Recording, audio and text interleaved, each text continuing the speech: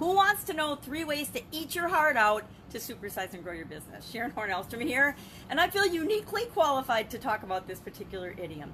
This idiom, of course, has been around for centuries, since the times of the ancient Greek, when the poet Homer used it in his epic poem, The Odyssey. It, of course, means to be so unhappy, so distraught, to feel so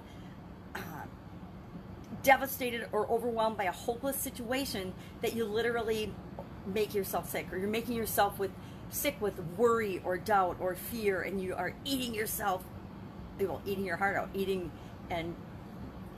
or not eating. It's got nothing to do with eating. It's got to do with how you feel. For a long time, since the time of the ancient Greeks, people have believed that the center of our human feelings is actually our heart. Things like being heartbroken or have a heart of gold all indicate that we focus on and believe that our feelings come from our heart. Whether that's true or not, I don't know. Scientifically, they'd have to prove it. I think it's a combination of our beliefs and our thoughts and our emotions all are ingrained in all of our cells, but that's a topic for another day. So this idiom's been around for a really long time, and it means literally to be so distraught, so worried, so upset about something that you make yourself sick or weak because you're in a situation and it looks hopeless. Now, about a decade ago now, I found myself in a situation that I obviously thought was hopeless, and I literally ate my heart out. I was so worried about this. On the surface, everything looked fine. I was running multiple businesses. I was married, raising 2 teenagers, and running through my life like a chicken with my head cut off, literally. And found out that my husband had a girlfriend, and that set into motion a tumbling effect of massive brokenheartedness, in addition to knowing that my relationship was over, my primary relationship, and was going to break up my family. We had we had 6 or so businesses together at the time, and so I knew not only emotionally, relationships, but financially, that everything was going to change, and basically that my whole life was going to blow up. And on the surface, I didn't really show it, but underneath, obviously, I was thinking about all of this, and I was worried, and I was doubting it. And on September 7th of 2010, I literally had a broken heart syndrome, sudden cardiac arrest, and dropped dead in one of our businesses. Lucky for me, I was cutting through after a city council meeting, and the bartender knew CPR, so he helped me out until the first responders could get there, and then they jump-started my heart, put me in a coma. I was in a coma, froze me, I guess, for a week or so, kept me in the coma, and then woke me up. And I woke up to, my heart wasn't broken anymore, but I had to face up to massive changes in every area and every aspect of my life.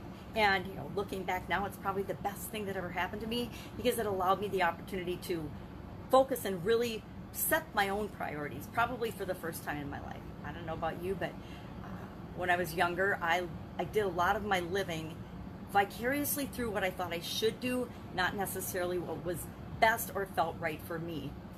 And so the last 10 years, I've had the gift of being able to do what I want, when I want, where I want, with whomever I want. And that has created a tremendous life, and a tremendous life for me and those I love and care about. I just think that it's interesting. Prior to having a sudden cardiac arrest, broken heart syndrome, I hadn't really ever heard of it. And so after that event happened, I went, of course, on a journey to discover and figure out what did it mean, where did it come from, what was the prognosis, how did this and why did this happen to me. And as part of that, I discovered that eating your heart out, or broken heart syndrome, can be really, really good for business, because it has us focus on 3 things. Number 1, we think about what we really want. We set our priorities, and we set up our business and a movement and a concern that is going to make the world a better place, that's going to actually be of value to people, solving problems, really solving problems for them, really creating something that benefits people in the world. And when you create a movement, when you create something that people are attracted to, great things happen.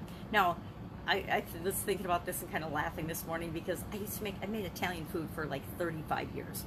And you think about, well, why would people care about Italian food? Why would that be a movement?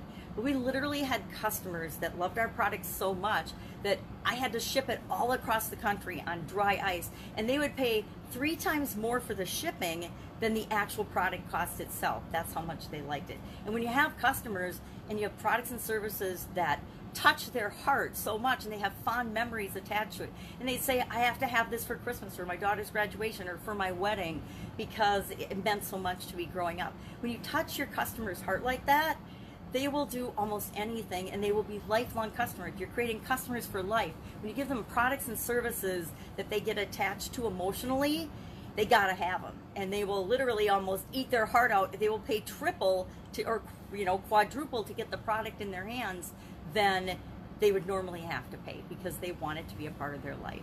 So creating products and services that solve people's problems and really serve them and touch them emotionally is one of the best, fastest, easiest ways to ensure that your customers will eat their heart out for your product and be lifelong customers.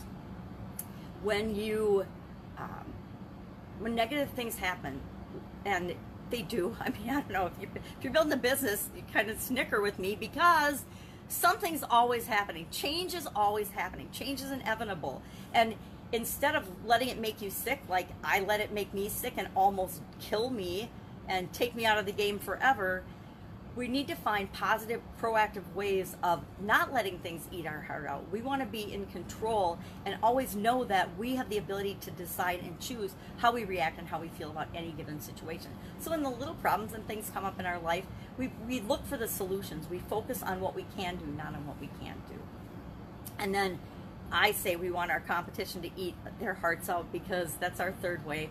We want to know that, and we want them to know that we are serving our people so well that there is no way they will ever come to them for their solutions because we're doing such a great job taking care of, and our customers absolutely love and adore and are delighted with how we interact with them, the experiences they have with us. And the competition can't touch that because when you're being yourself, when you're doing you, when you're serving your people to the best of your ability, you don't have any competition. So eat your heart out. Love to know your experience with this idiom, this expression, if you've heard it, if you've used it.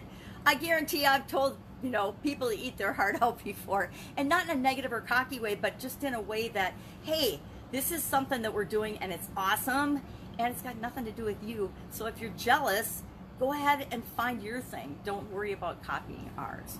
Have an awesome day. I'll be with you tomorrow with another interesting idiom. What does it mean? Where does it come from? And how might you use it in your business today? Take care. Bye.